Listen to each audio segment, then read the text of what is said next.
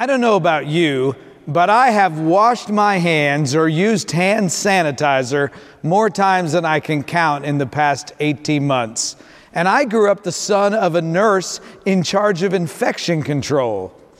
I learned to spend at least 20 seconds at the sink, scrubbing and singing, "Twinkle, twinkle, little star, how I wonder," oh, you get the idea, or "Happy Birthday," over and over and over again. I was taught to turn the tap off with an elbow or a paper towel, but there are only so many times I can sing those two songs. So various other 20-second songs have been suggested by NPR listeners like Dolly Parton's Jolene, or singing Queen's "We Will Rock You" 3 times to make 20 seconds, or trying on Prince's Raspberry Beret. It's hard to resist this Twinkle rewrite. "Twinkle, twinkle, little star, look how clean my 2 hands are. Around my wrists, between my thumbs, lace my fingers, I'm almost done. Twinkle, twinkle, little star, look how clean my 2 hands are." Oh, you're not a singer. Well, you can hum the Jeopardy theme for 20 seconds. Fans of the Backstreet Boys are opting for "Shape of My Heart." Looking back on the things I've done, I was trying to be someone. I played my part, I kept you in the dark, and I let me show you the shape of my heart.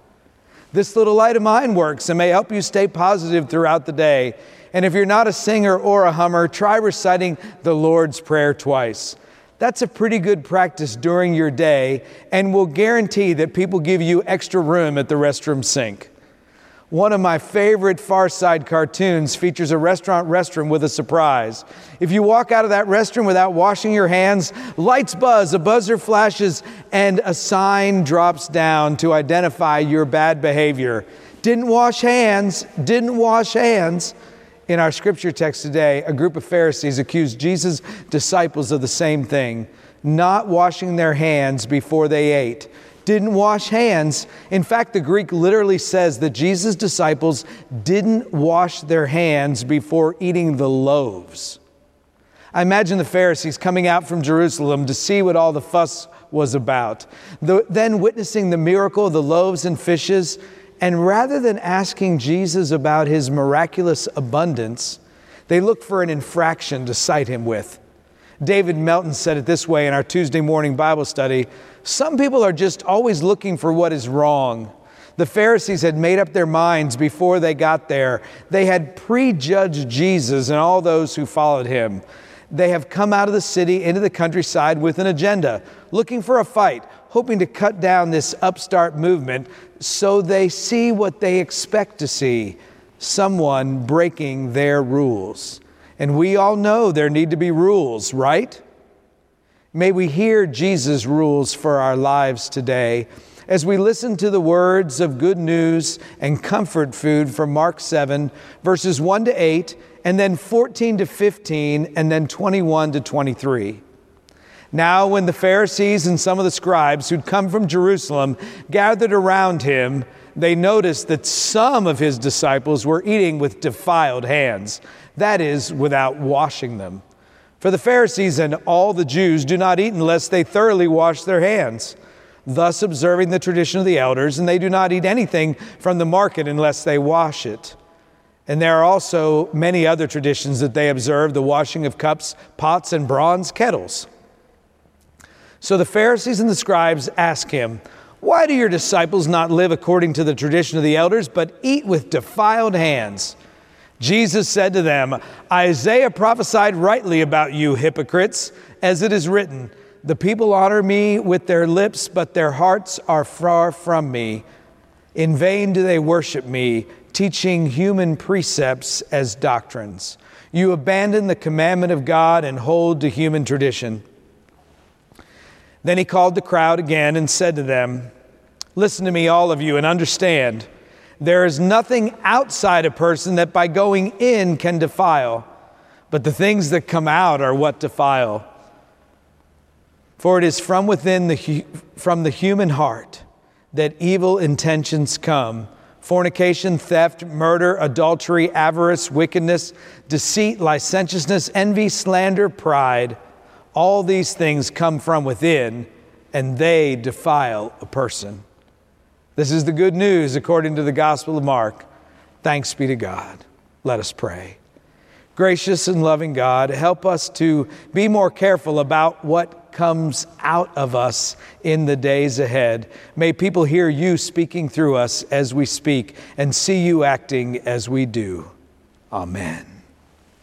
We've all been there, haven't we? Someone comes to us with an issue on behalf of an unknown everyone. Everyone is saying. People are saying. Everyone is asking. And then we ask, well, who is everybody? And they say, I'm sorry, they don't want to really be identified. Frank Harrington, the former pastor of Peachtree Presbyterian, always said that he would get unsigned letters and put them straight into the trash can. But one time he came back to his office after a somewhat controversial sermon, and there was a single piece of paper in his mailbox, and it had just one word on the paper: idiot. Frank said it was the first time someone signed their name but didn't write a letter. The Pharisees were there on behalf of everyone else, all the Jews who washed their hands correctly. Now, scholars doubt this was the case at that time, but still, the Pharisees are insisting everyone who is really faithful washes their hands in a ritual fashion before they eat. It's called ablution. Isn't that a great word for ritual hand washing? Ablution. Say it with me. Ablution. It was not hand washing really to get clean, 20 seconds of good scrubbing with soap. It was hand washing for show. See how faithful I am? We need to ask you, Jesus, why are your disciples eating with dirty hands, dishonoring God in this way? They asked Jesus the question they think everyone wants to have answered. And this is not the first time that they have done this, and it won't be the last. If you remember, paging back into chapter 2, the Pharisees and scribes show up and ask Jesus a bunch of questions. And the first question they ask is about Jesus himself. Why does Jesus eat with tax collectors and sinners? And then they go after his disciples. Why don't your disciples fast, Jesus? Why aren't your disciples observing the Sabbath? They are out there looking to find fault. Now, personally, I do think the Pharisees really meant well, for they were a reform movement in Judaism, and they were trying to get people to be more faithful, which you have to admire. They tried to get everybody in line by obeying all of the rules. In Exodus 30, priests were required to ritually wash their hands in ablution at certain times of the year before offering sacrifices as an act of holiness. The Pharisees trusted in the promise that they were to be a priestly nation, so everyone should participate in this ritual all the time to make us more holy. So the Pharisees asked their pointed question, and Jesus pushes back pretty strongly. Attack me, I can take it, Jesus says, but attack my team, you best watch out. Jesus is trying to show us the kind of people he wants on his team, people who are willing to get their hands dirty. People are willing to roll up their sleeves and get to work, even when things get messy, like our youth paint night last Sunday. Or maybe you get your hands dirty working side by side at Foodstock, where you at least get your gloves dirty. Jesus did all sorts of things that got his hands dirty. If you read the scriptures, you'll see he spits on his hands and makes mud to heal a blind man. He touches a leper in the beginning of Mark to bring healing. He touches a dead body, or at least touches a body everyone else thought was dead. All of these things would have made him unclean, but Jesus was willing to get his hands dirty to change the lives of people. In fact, you can't change the world if you're not willing to get your hands dirty. Are you willing to get your hands dirty for Christ? Jesus responds to their accusation with scripture, a quote from Isaiah, "For their supposed laws of ritual washing were only part of an oral tradition rather than something specified for everyone in scripture. What was intended only for priests on special occasions, the Pharisees expanded to make it an everyday required practice. What started as great faithfulness had become an overwhelming weight of legalism, like the heaviest barbell hefted by an Olympian this week."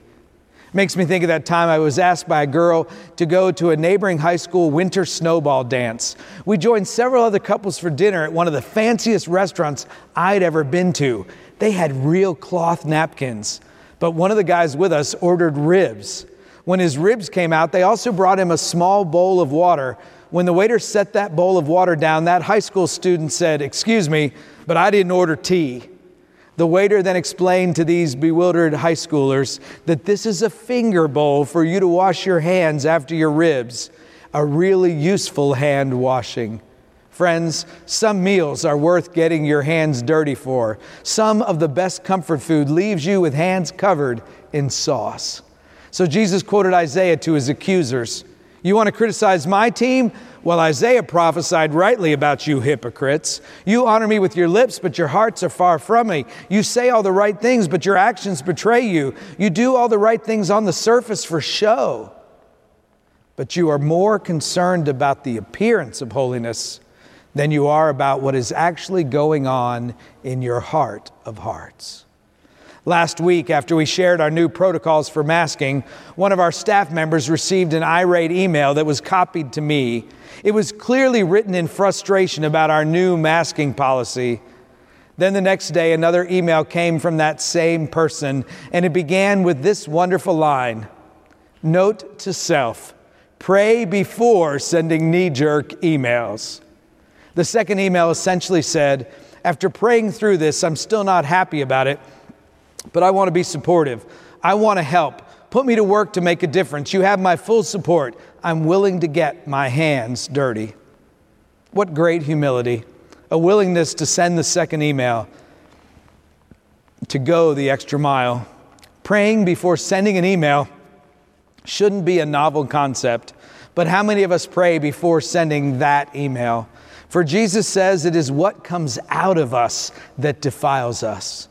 Perhaps this person reacted out of the stress and anger we all feel right now, for so much is out of our control. But she didn't let those feelings have the last word, and I'm grateful for her witness and for giving me permission to tell her story. Have you ever just thought to yourself, did I just say that out loud? You wish you could lasso those words that have just escaped from your lips, wanting to rein them back in, but it's too late. Reminding us that some days we should use glue stick and not chapstick. Sometimes it's hard to put the toothpaste back in the tube, but a prayerful response can do that. For that's how we're called to act and speak as a community of disciples. We'll not always get it right the first time, but note to self, pray, and there's a second chance to make things right. Jesus tells his accusers and then the crowd and then his gathered disciples the same thing over and over to make sure they get it. It is not what goes into us that defiles us. It's what comes out of us, our words and our actions. Our diet defiles less than our diatribes. And Jesus gives his disciples a list in case you weren't sure what he's talking about. And most of them come from the 10 Commandments. For it is from within, from the human heart, that evil intentions come. Fornication, theft, murder, adultery, avarice, wickedness, deceit, licentiousness, envy, slander, pride, and folly. So what is coming out of you these days?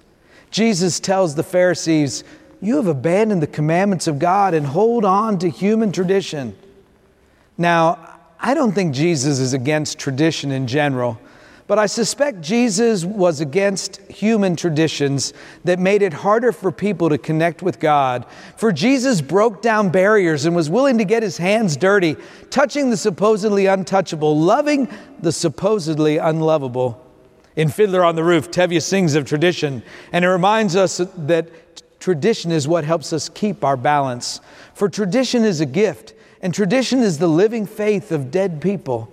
I think Jesus is speaking more about traditionalism, which is the dead faith of living people, holding on to something that no longer serves to reach more people, because that's the way we always did it, or that's what I had to endure as a child, so the next generation has to endure the same thing. Do we hold on to God's commandments or our traditionalism? I think we're called to examine our traditions, to see if they help us to reach new people or do they hinder our witness. For there's always a tension between those wonderful traditions that have been handed down to us and innovating in creative ways that reach new people. As United Methodists, for example, we have a rich tradition of using music to reach more people. That is what John and Charles Wesley did almost 300 years ago in England and for a few months here in Georgia.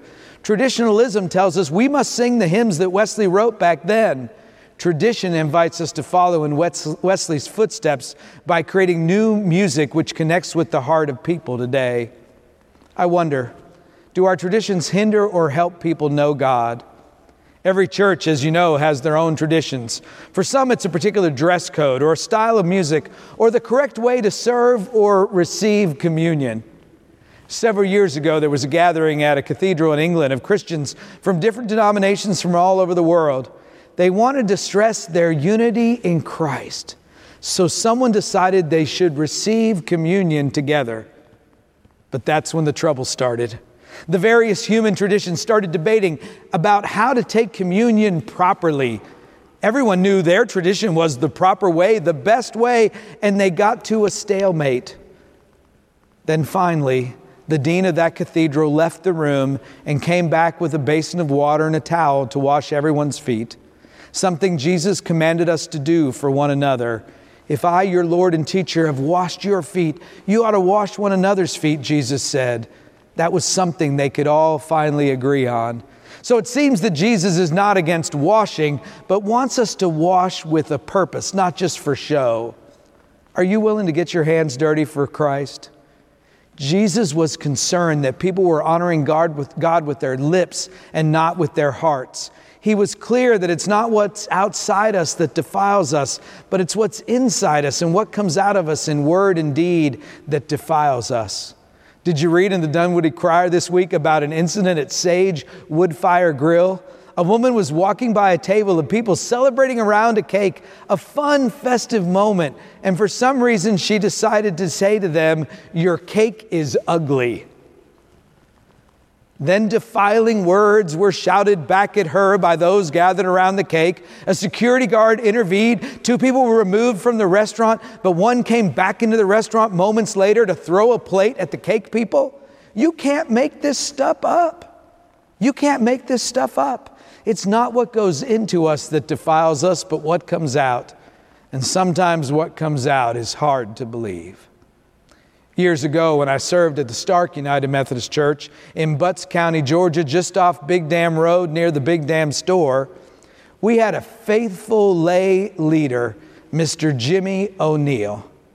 Now, Jimmy was one of those hard-working, salt-of-the-earth folks. He loved Jesus and he loved his church. He worked with his hands and always put in more than a full day's work, and he was always on call when people needed him. He also loved our church camp in Dahlonega, Camp Glisten. He thought every child in our church should be able to attend camp. So he both gave and raised money to assure that your first time at camp was free and that no child ever missed camp because they could not afford it. Jimmy, as he served as our lay leader, would often be called on to help serve communion. But there was a problem with that. Jimmy's day job was to run the local Roto-Rooter and septic tank business. He spent his days deep in the red clay mud of Middle Georgia, dealing with other people's plumbing, if you will. And try as he might, his callous hands never really looked clean. There was always the tinge of the red Georgia clay about them, even after he had scrubbed for more than 20 seconds with soap and water. One time after he helped serve communion, someone complained, asking, "How can you let someone with hands like that serve communion?" Wait, did you just say that out loud? It seems to me I once heard someone say, it is not what goes into a person that defiles them, but what comes out. I have to tell you, there are few people I would rather take communion from than Mr. Jimmy O'Neill. And I know standing right behind me, there'd be a long line of kids with open, empty hands, ready to receive the bread from Mr. Jimmy's reddish hands, because their time at Camp Glisten was so life-changing. His hands may have looked dirty, but his heart was certainly clean. I find there's great comfort in receiving the body of Christ from hard-working hands. Isn't that what they always say? Dirty hands, clean heart? Maybe one of the best ways to get your heart right is to get your hands dirty for Jesus. And the next time you find yourself at the sink washing your hands for the umpteenth time because you got them dirty serving Christ, you might sing out loud or just to yourself the words of Psalm 51. Create in me a clean heart, O God, and renew a right spirit within me. Cast me not away from your presence, O Lord. Take not your Holy Spirit from me. Restore unto me the joy of thy salvation, and renew a right spirit within me. May we remember that we might be able to clean our own hands, but only God can cleanse our hearts. It's not what goes into us that defiles us, but what comes out of us that makes us unclean.